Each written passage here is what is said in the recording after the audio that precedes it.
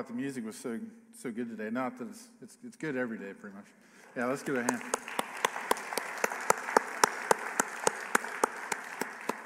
We're so thankful for the staff that we have, and thankful for Tracy that she leads that ministry for us with the music, and thankful for Carmen leading the music for first service as well. But sometimes you just want to see that music continue on. You don't even like, hey, I'll just pass on preaching today. I'll just continue to listen to some of those good songs, get you stirred up, because God can speak through music as well. But let's look to His Word, because we're going to be looking at the book of Hebrews, and again, we're talking about the high priest, and we're going to dive into this. We've talked a lot about the Old Testament, and talking about the Old Testament in the way that we saw the high priest, that God called there to be a high priest to represent the people of Israel, that this high priest was supposed to be sacrificing for himself, his sins, so that he could stand before God pure and holy, and that he could offer a sacrifice for the sins for the people. And Mark talked about a little bit about that, and there was a tabernacle that was built so that God's Holy Spirit could be in the most holy place. And only the high priest could enter that place. He had to wear special garments to be able to enter that place. And he had to dedicate and consecrate himself to be separate. And he had to wear a crown that said, "Blessed to the Lord." So this person represented in the Old Testament, this ambassador, this representation for us, between us and God. See, God has always wanted to be among His people. God wanted it when Adam and Eve were first here. He wanted and was walking with them in the garden. I just love that imagery, loving the idea of just walking with God in an open garden and not feeling convicted about anything, knowing that I don't have any sin or I don't have any blemish, just to be with God and hang out with God. But unfortunately, we have blemishes, right? We have sin in our heart and our life.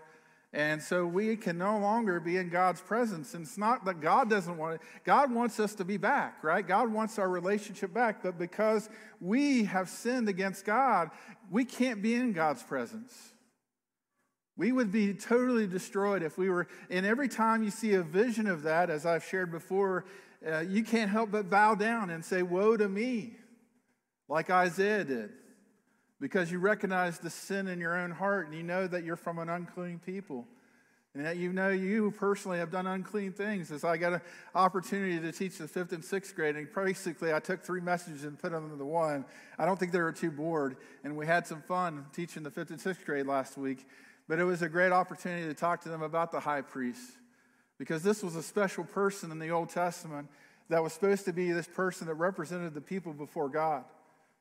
And so that you could have this person represent you as a sinner, and they would speak on God's behalf for you, and they would pray for you, and they'd bring petitions for you to God.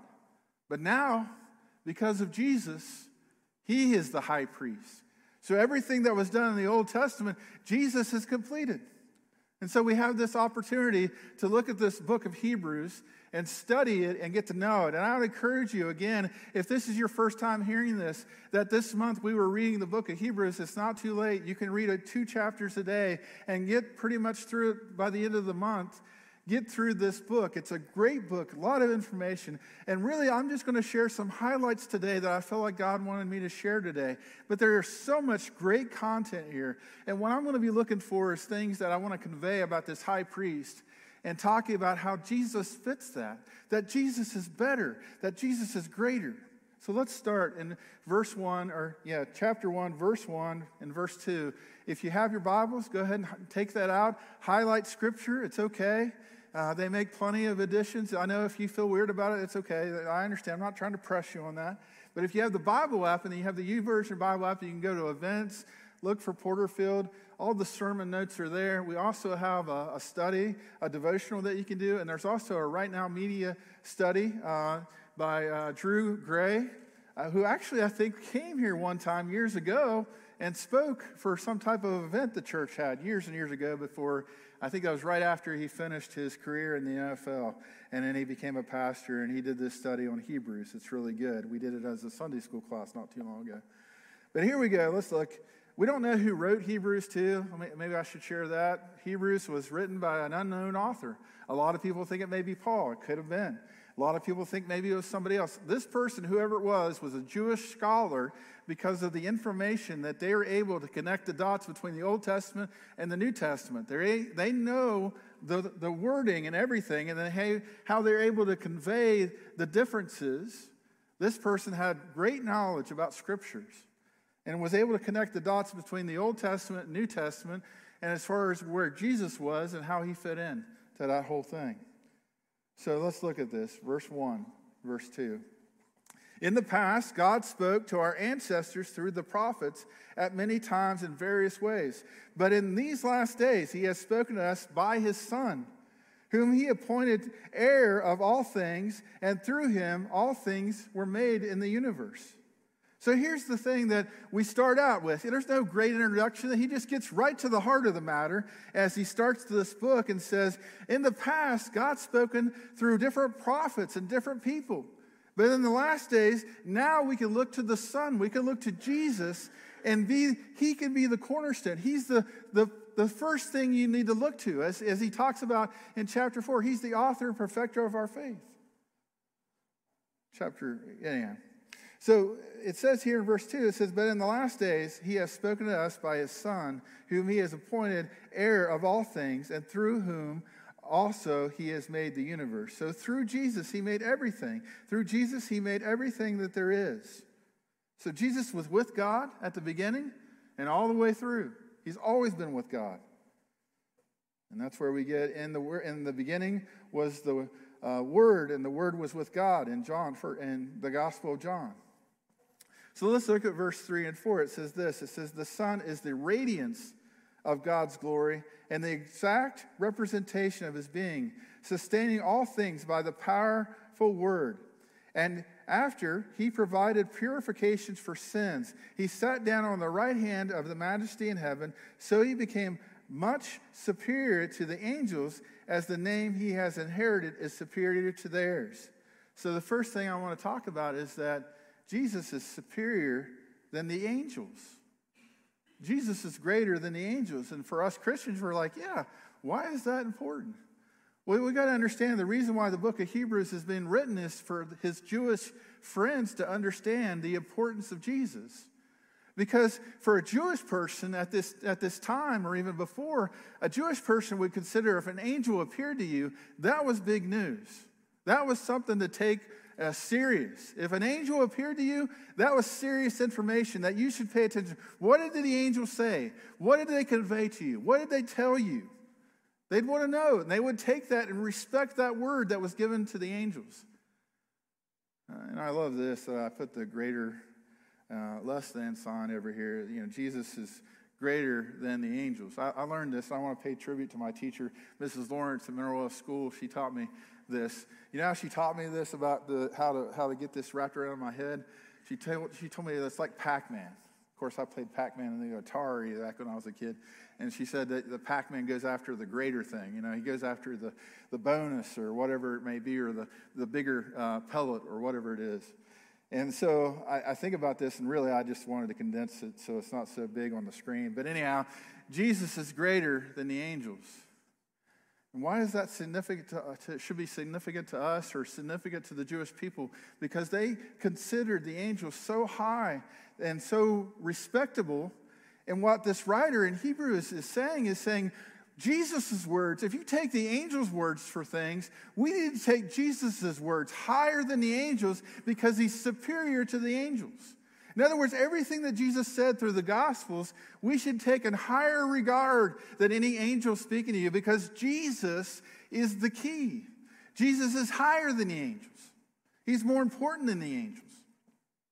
And so if you read chapter 1 and you read chapter 3, we're not going to go through those, but if you continue to read that, you'll see that he lays this case out very carefully to help the Jewish people understand that the angels are underneath Jesus, that Jesus is above the angels. And so when we look at Jesus, we should take his words as serious as the angels' words, and actually more so.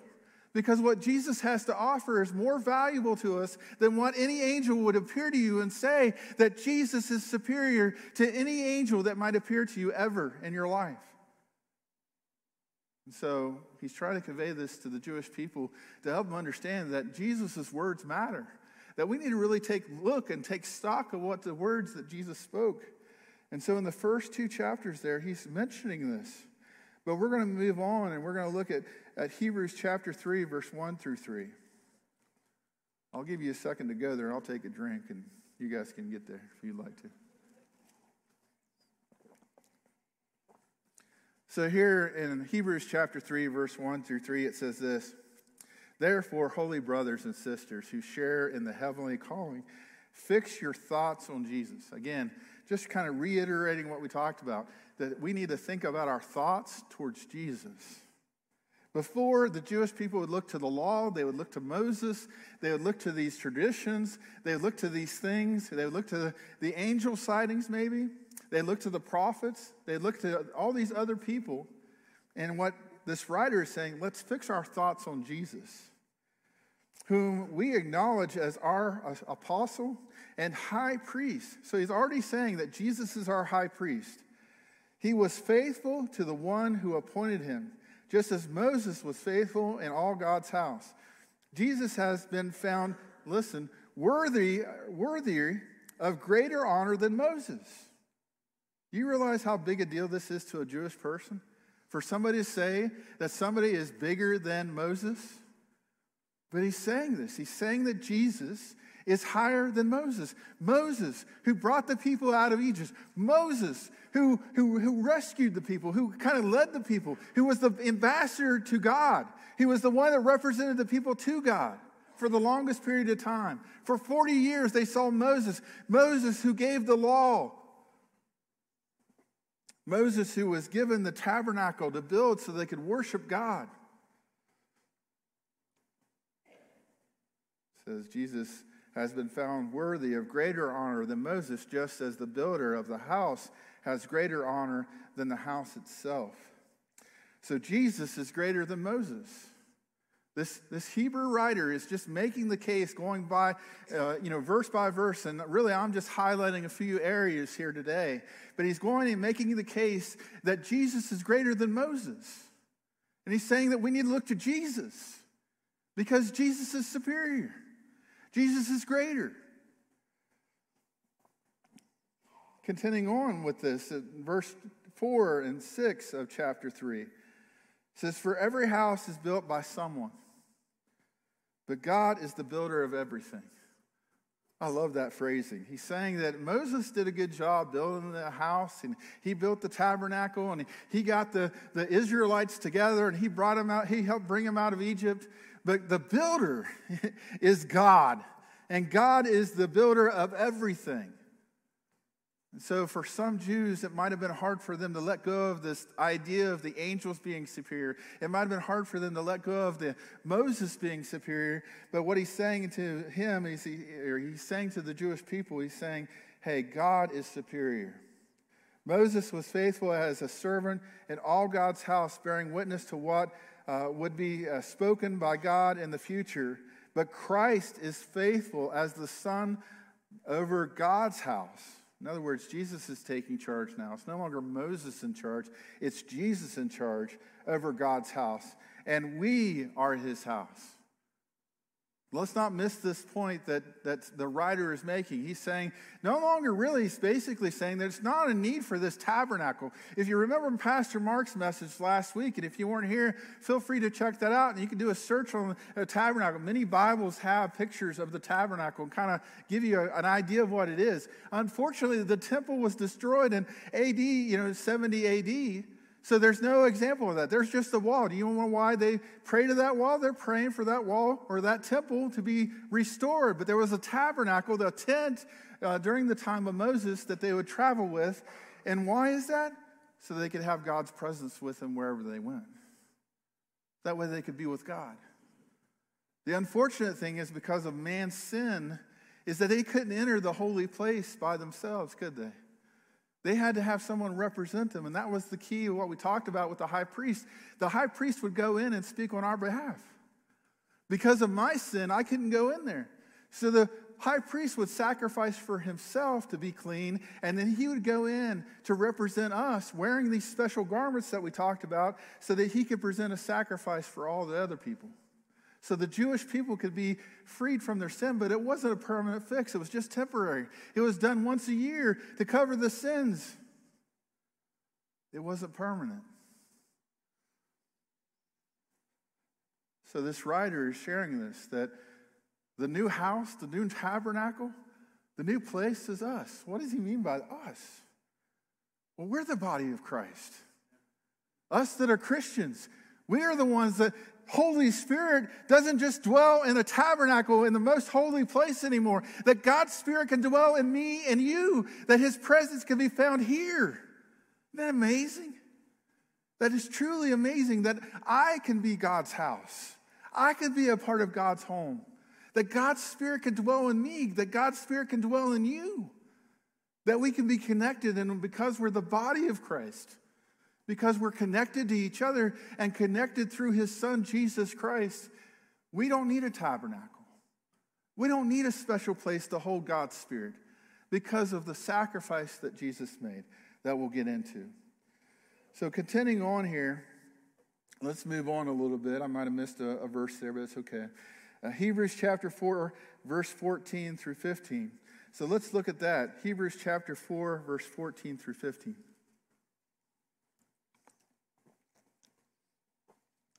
So therefore, since we have a great high priest who has ascended into heaven, Jesus, the Son of God, let us hold firmly to the faith that we profess.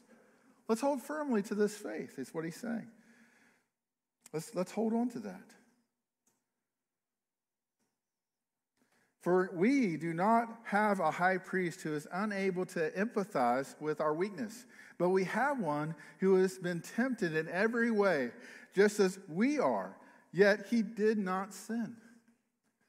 Yet he did not sin.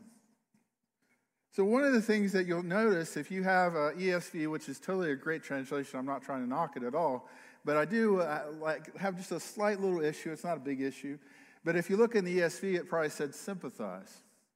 So you can either have sympathize or you can have empathy or empathize. So the two different definitions there is sympathy is just feeling bad for your situation. I don't really understand it. I just feel bad for you. Where empathy, what it means is that I understand the situation.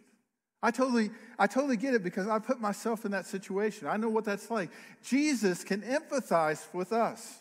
Why is that? Because he came into this space. This is the only religion that ever says this, that ever has this, is that God would be willing to come into this space, live a perfect life for us, be tempted in every way. Do you think about this? How weak he was at that time when he fasted for 40 days and then the tempter comes, Satan comes to tempt him. And every time he says no. He uses God's word in his defense and says, this is what the truth that I'm standing on says. And he said no to it. And I don't believe that was the only occasion that Jesus was tempted. He was tempted on multiple times. You can look through the Gospels and see that.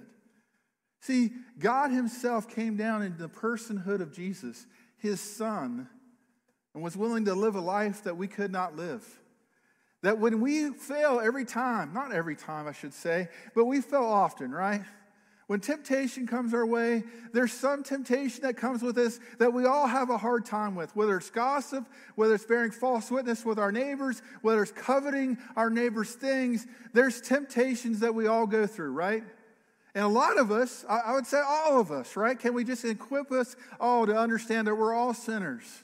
We've all fallen short of God's glory. None of us are perfect. Isn't it great to know that Jesus understands what it's like to go through temptation? Isn't it great that we know that we have an ambassador to represent us, this high priest, to represent us before God and say, I can understand what it's like to go through temptation. Now, God always makes a way of opportunity for us to escape sin. He doesn't, just because you're tempted doesn't mean you have to accept that temptation and sin against God, but we as mankind fail all the time, don't we? If we're honest with ourselves, we know it to be true. But Jesus was able to live a life perfect for God without blemish, without sin, without anything that he didn't do anything to disobey his Father. And he was perfect, and yet Jesus can empathize and understand us. I'm so thankful for that. All other religions in the world that you'll find in this world are all about how you can become a better person, how you can be a better version of you. Christianity is the one, and even really some with Judaism, is talking about the fact that we need a rescuer, we need a savior, we need God to rescue us. We're sinful, we need a savior. And Jesus is that savior, and the Jewish people are still looking for that Messiah. They've rejected Jesus for some of them, but they're still looking for that savior. But Jesus can empathize with us. He knows what it's like to go through that. Continuing on in verse 16 of that same chapter 4, it says, "Let us then approach God's throne of grace with confidence." Wow, isn't this great? "So that we may receive mercy and find grace to help us in our time of need." You know, one of the things that I mentioned about Isaiah, and he had this vision, and he was saying God, and what did he respond? And when he was in the presence of God, he said, "Woe to me, for I'm unclean, my lips are unclean, and I come from a people that have unclean lips." He recognized his sin. He recognized there was an issue in his heart towards God, that he had problems in his life. But here's the thing, because we have a perfect representative in Jesus, I can come confidently to the throne of God. I don't have to be scared of it. I don't have to be worried about it. You know, like Adam and Eve. What happened with Adam and Eve? Did God change in that scenario in the garden? When they had sinned against God, did God change? No, God was the same the whole time. What changed in that relationship was that Adam and Eve scared because they recognized they'd sinned against God, and therefore they hid from the presence of God because they knew that there was something wrong with them. But we can come before God confidently because we know Jesus. You ever been to a place and maybe you knew somebody and they got you in? So like, I don't know, that's never happened to me, but maybe you've had that experience where you tried to get in somewhere because you knew somebody. They were able to get you backstage or get you into a certain place that you never had an opportunity to go to that place before. Well, Jesus is that same concept, that I can go before God's throne. I can go in the Holy of Holies because of Jesus, because he represents me. And even though I know I'm flawed, even though I know I'm not perfect and I'm sinful at times, I can come before the throne of God because of what Jesus did, because he represents me, because he empathizes with us. He understands our situation, and he's willing to show us grace and mercy. Moving on in chapter 5 here, in verse 1 through 4, it says, "Every priest is selected from among the people and is appointed to represent the people in matters related to God, to offer gifts and sacrifices for sins. He is able to deal gently with those who are ignorant and going astray, since he himself is subject to weakness. This is why he asked to come offer sacrifices for his own sin." Again, he's talking about the old high priest, like Aaron and all the other high priests before, that they would have to come in and offer a sacrifice for themselves first because they were weakened. They were weakened by the human state that they were in. And then he goes on and he says, "For the sins of the people. And no one can take this honor on himself, but he received it when he was called by God, just as Aaron was."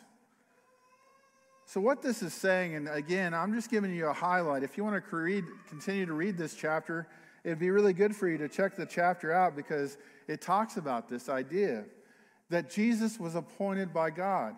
Just like when John was baptizing Jesus, what happened? The heavens opened up and it said, "This is my beloved Son in whom I am well pleased." Right?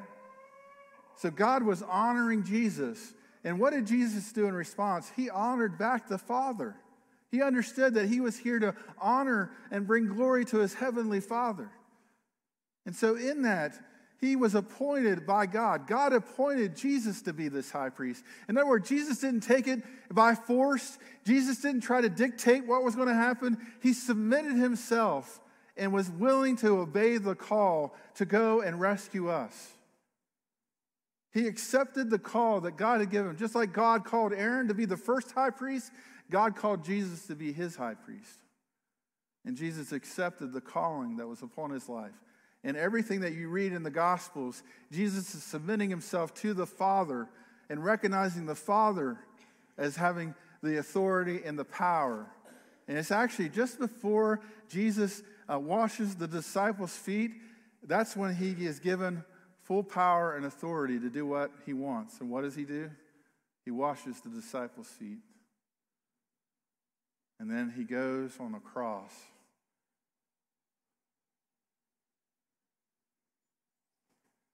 Jesus was appointed to this.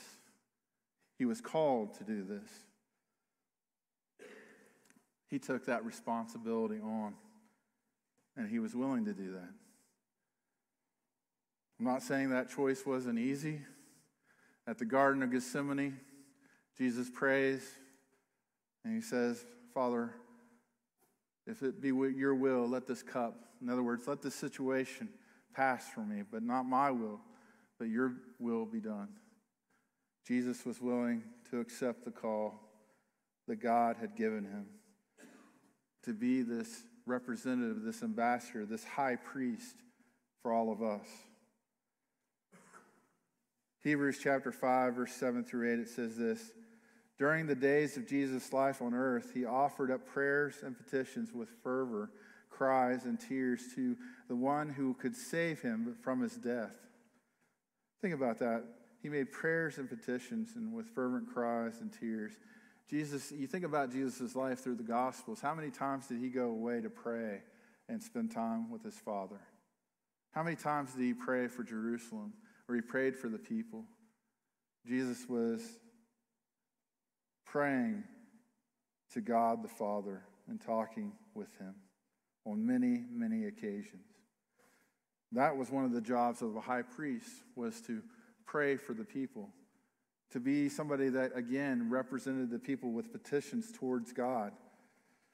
Continuing on in verse 9, it says, and once made perfect, he became the source of eternal salvation for all who obey him, and was designated by God to be high priest in the order of Melchizedek.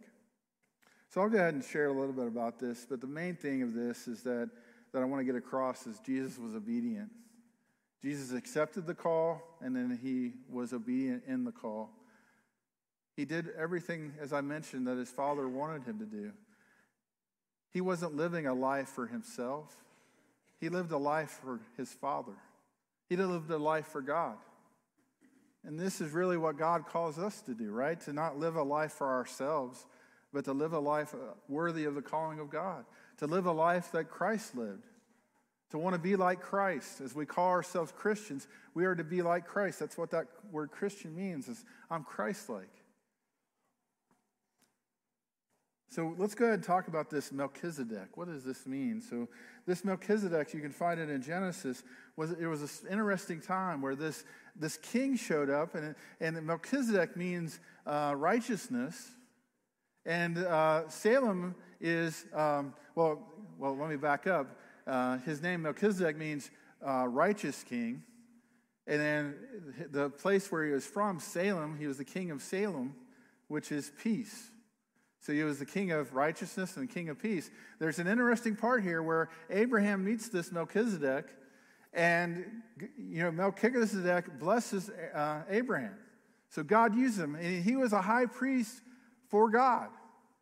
And so what this writer of Hebrews is saying God's doing a new thing through this new way, because in Aaron there was errors and there was mistakes.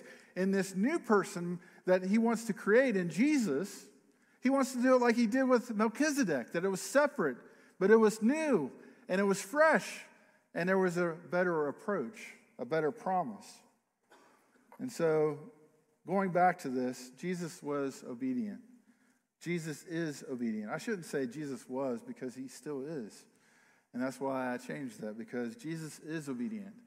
Jesus does listen to his Father. He does what the Father wants him to do. And so it was through suffering. Isn't that interesting that suffering a lot of times leads us into obedience? That sometimes me going through things makes me more obedient. But how much did Jesus really suffer? How much did Jesus really go through? He went through all the difficulties of life. He was a carpenter's son. He didn't have a lot of wealth to his name. He didn't really have a home to rest his head, right? Foxes have holes and birds have nests, but there's no place for the Son of Man.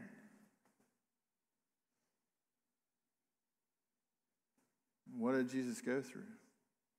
He was beaten, mocked, tortured, whipped, had a crown of thorns on his head. Instead of getting honor and dignity, we stripped him of all that.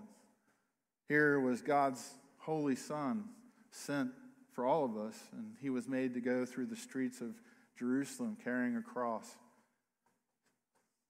while people were excited to see him die. And where was all of his disciples? Where was all of those that worshiped him and were excited to hear his messages? Why did they come? Why did he have these great multitudes come in the first place? Well, oftentimes, maybe they did want to hear a good message. Maybe it was because they wanted to see a miracle take place. Maybe it's because they wanted to get some food and get their belly full. Or maybe they had a personal need and they just wanted to be healed. But really, they didn't want Jesus.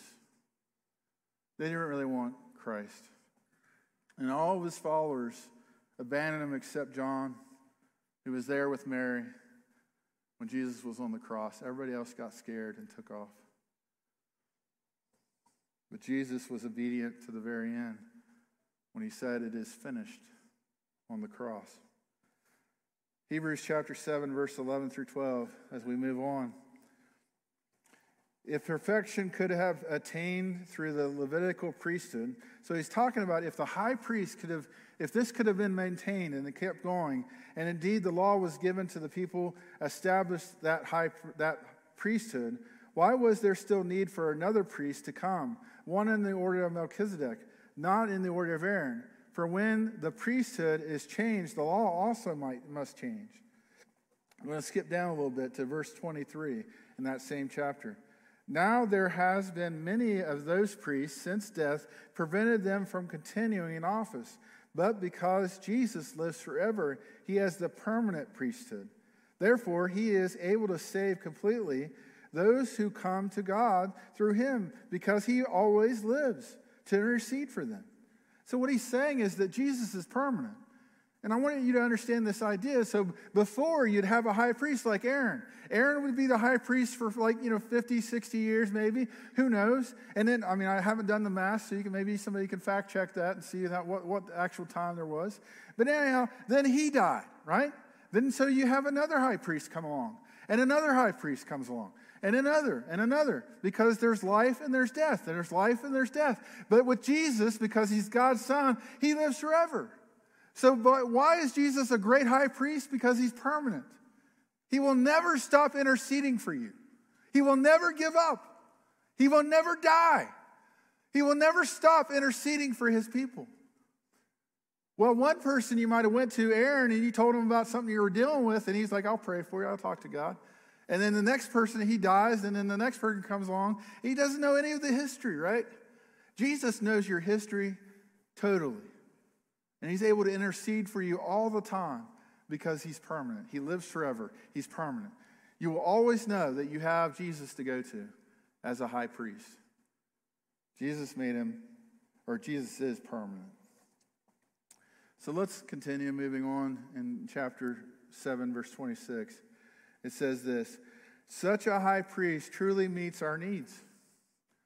He's saying that this high priest really meets our needs, that this person in Jesus is the person that we really need. Why is that? He says that this is one who is holy. Jesus is holy. Jesus is blameless. He's pure. He's set apart from sinners, exalted above the heavens. This is a greater high priest in Jesus than all the others in the past. So as a Jewish person, he's saying, this is Jesus, and he's the high priest. And again, I just find it fascinating. Where's their high priest today?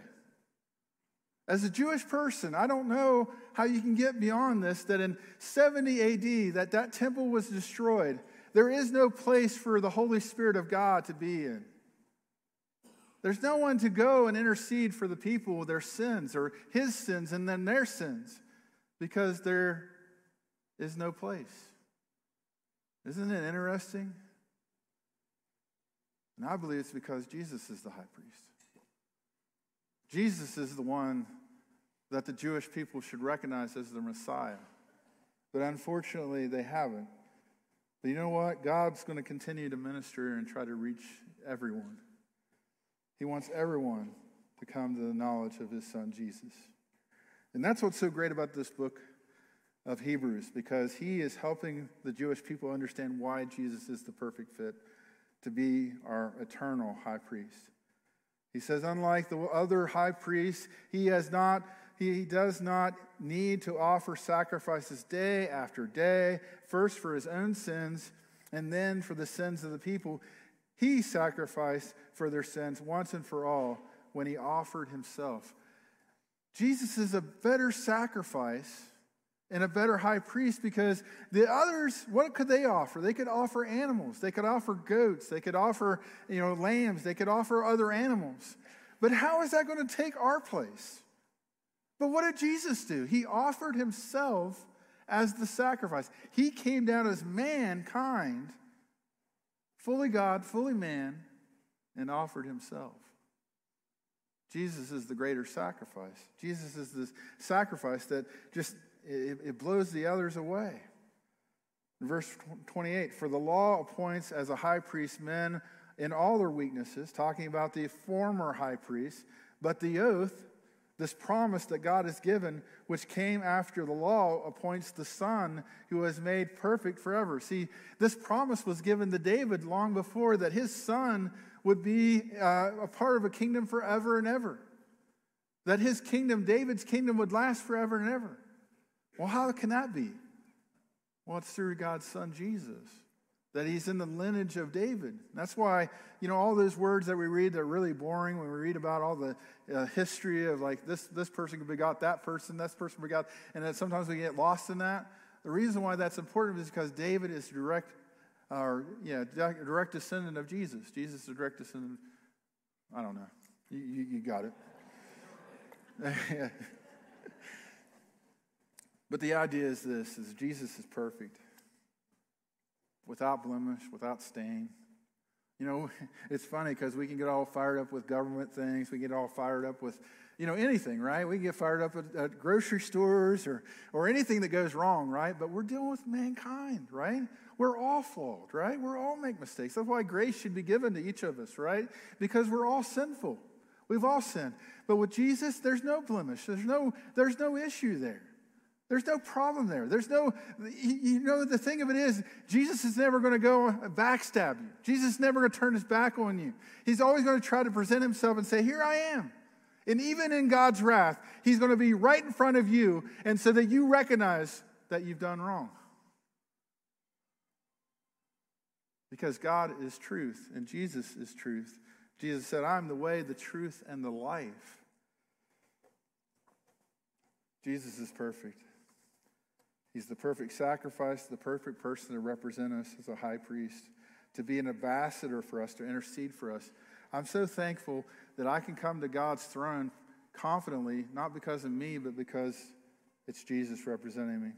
Hebrews chapter 8, verse 6 through 7, it says this, but in fact, the ministry Jesus has received is as superior to theirs as the covenant, of which he is the mediator is superior to the old one, since the new covenant is established on better promises.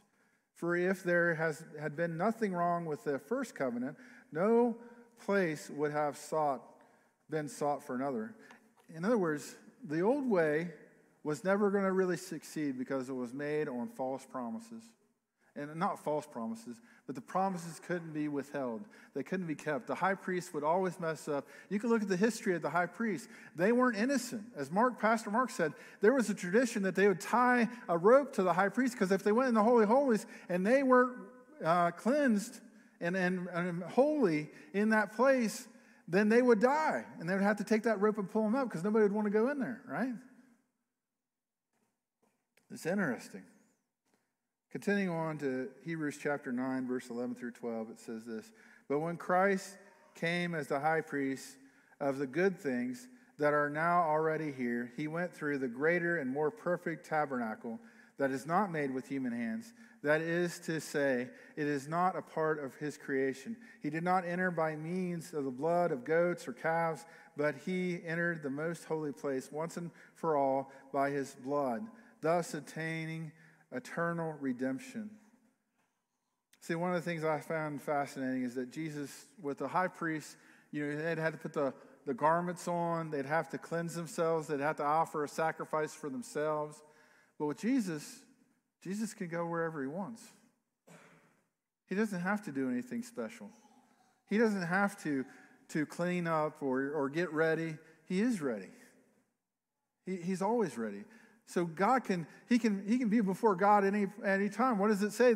That Jesus is on the right hand of the Father. He's right there. He's in the Holy of Holies all the time. In other words, there's not some special thing. And remember this tabernacle that we talked about. Can I share this for a second? The reason why the tabernacle was built in the first place is so that God could be amongst his people. God wanted to be with his people like in Adam and Eve in the Garden of Gethsemane. Not Garden of Gethsemane. In the Garden of Eden, he wanted to be amongst his people. He wanted to go back to that. He wanted to be close to them. But they kept rebelling. They kept doing things wrong. So he sent his son Jesus that could do everything the right way so that he could be with his people. God's objective through the Old Testament, through the New Testament, is to be with his people. God wants those that choose him to be with him forever and ever. And he wants all to have the option and choice to come. He wants everyone to be saved. But unfortunately, all of us rebelled against him, and some of us, unfortunately, won't choose him.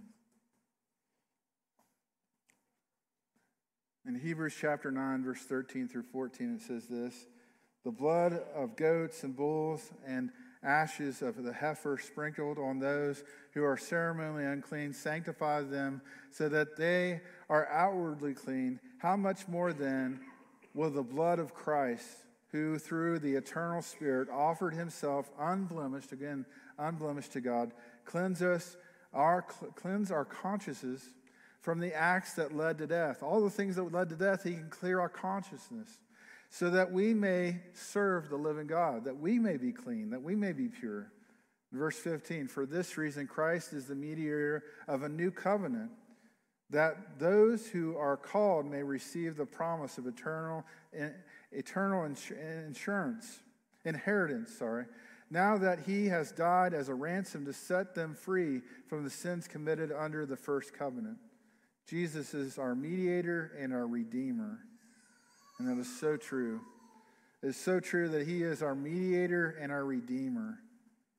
As we look at chapter 9, verse 24, as we kind of get this closed up here today, it says this: for Christ did not enter a sanctuary made with human hands, that was only a copy of the true one, but he entered heaven itself. Again, that God's able to go to heaven itself. What here was just a copy, the tabernacle, everything that Pastor Mark showed you last week, or you could search on the internet, that was just a temporary man-made thing. It was supposed to bring us close to God, but unfortunately because man was involved, it failed in a way, and God's provided a new way for us in Jesus. He entered heaven itself. In verse 25 it says, nor did he enter heaven to offer himself again and again. So in other words, Jesus doesn't have to keep dying on the cross. It says that the way the high priest enters the most holy place every year with blood that is not his own. Otherwise, Christ would not have to suffer many times since the creation of the world. But he has appeared once and for all at the culmination of the age to do away with sin by the sacrifice of himself. And so Jesus is able to offer himself. Just as people, in verse 27, it says, are destined to die once and after that face judgment, so Christ was able to sacrifice once to take away the sins of the many. And he will appear a second time, not to bear sin, but to bring salvation to those who are waiting for him. So Jesus died once and for all. In other words, we don't need to keep having sacrifices. And Pastor Mark's going to talk about the veil of the temple. being torn when Jesus died. Basically saying from top to bottom, basically saying there's no need for this sacrifice anymore. Because this sacrifice of Jesus is once and for all. He died for all, for one time. Because Jesus' sacrifice was the superior one. In closing, let's share this. Hebrews chapter 10, verse 11 through 14. Day after day, every priest stands and performs his religious duties. Again and again, he offers the same sacrifices, which can never take away sins. But when this high priest, talking about Jesus, had offered for all one time one sacrifice for sins, he sat down at the right hand of God, and since that time he waits for his enemies to be made his footstools. For one sacrifice he has made perfect forever those who are being made holy. So what's going on here? That I can be holy. That you can be holy. And it's not anything I've done. It's not about me becoming a better person. It's not me trying to do a bunch of works. It's me accepting the sacrifice of Jesus, letting him to take control of my life, me surrendering my life to him. And by that, I can be saved. You can be saved. And by that, I can enter God's presence holy. Something I couldn't do myself. I couldn't fix the problem. But God, in his great love and mercy, said, I'll fix it for you. I'll send my son Jesus to take on all the sin. He'll live the life that he'll fulfill all the Old Testament. He'll fulfill the prophets and the law. He'll do all that. And then he'll lay down his life and be that Lamb of God to take the sins of the way away from all the world. That anybody that chooses to see Christ, isn't it interesting? This cross that we see today is this symbol of hope for us. Back then it was a sign of torture, but today it's a sign of hope. Because we know that God sent his son, and that son loved us so much that he gave his one and only life. That he gave his life for us. And so as we take this time of communion and we have a little bit of music maybe accompanying this time, communion is this for Christians. If you don't know Christ, I'd encourage you not to take this. Because it's really about a relationship with Jesus. So if you don't have a relationship with Christ, I'd rather you hold off on doing this. But if you would like to accept Christ today, I want to give you that opportunity. And you can do it from right where you are, but I'd encourage you to tell somebody if you do. You can just pray a simple prayer. It doesn't have to be fancy. I don't even know if the words matter as much as the heart of you saying this. But to recognize before God that you're a sinner, that you need a Savior, that you recognize that Jesus Christ is that person that can save you. And you say, Lord, forgive me, I'm a sinner. I want you, Jesus. I want you to come into my heart and my life, and I want to live a life like yours. I want to be like you, Jesus. And by saying that prayer and coming from your heart and speaking those words with your mouth and confessing that you need Jesus Christ as your Savior, you will be saved.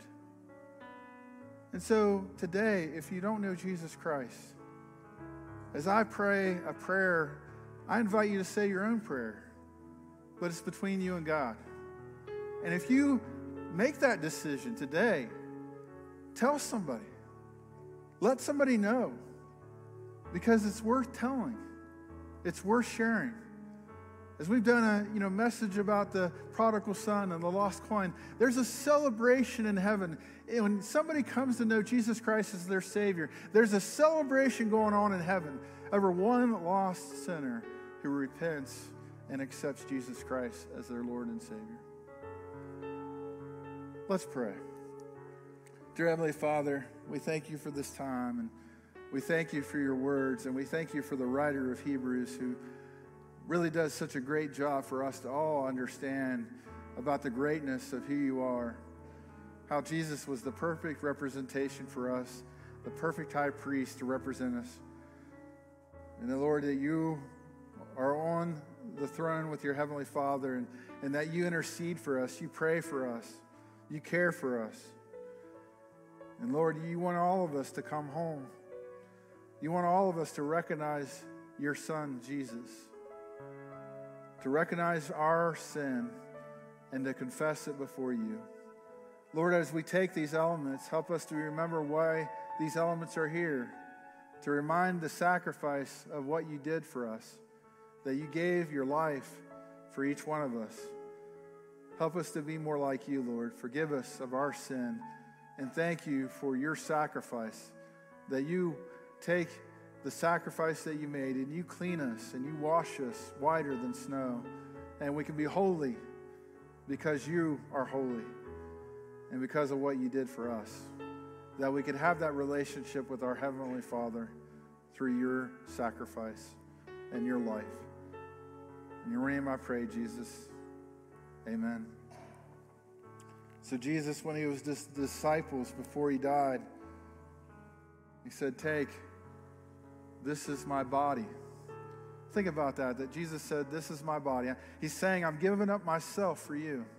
I've sacrificed myself. My body is going to be sacrificed for you. Do this in remembrance of me. The reason why we take communion on a regular basis is we want to remember that the sacrifice it took, that he was willing to give his body, that he gave his body for me and you. This body represents that he's taking my place. He took my punishment. He took and bared, as I talk about the high priest, and they had the names of the different tribes on the shoulders and on the heart, the breastplate. Jesus took our names, and he represented with his own body all the burden, all the sin for us. So Jesus says, take, do this in remembrance of me.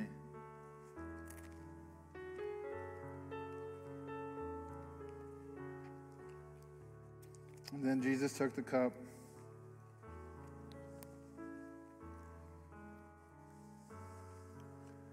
And Jesus said,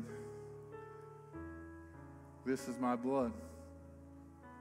And as we think about it, this blood has always represented atonement. Blood in the New Testament, Old Testament, it's always about the blood. It's the life. I don't know of anybody that can live without blood, do you? Blood is one of those things that your body needs to survive. And it's amazing when you think about like Abel and Cain, when Cain was killed, or Cain killed Abel, I should say. Abel's body laid in the field, and the blood, God said, is crying out to me.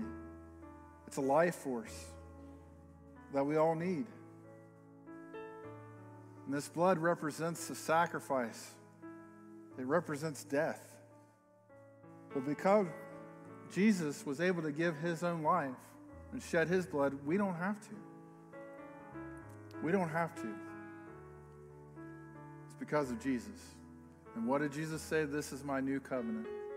This is my promise that this blood is for the forgiveness of sin. Do this in remembrance of me.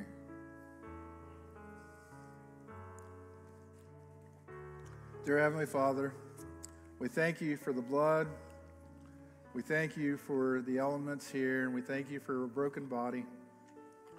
Lord, be with us today as we close this service.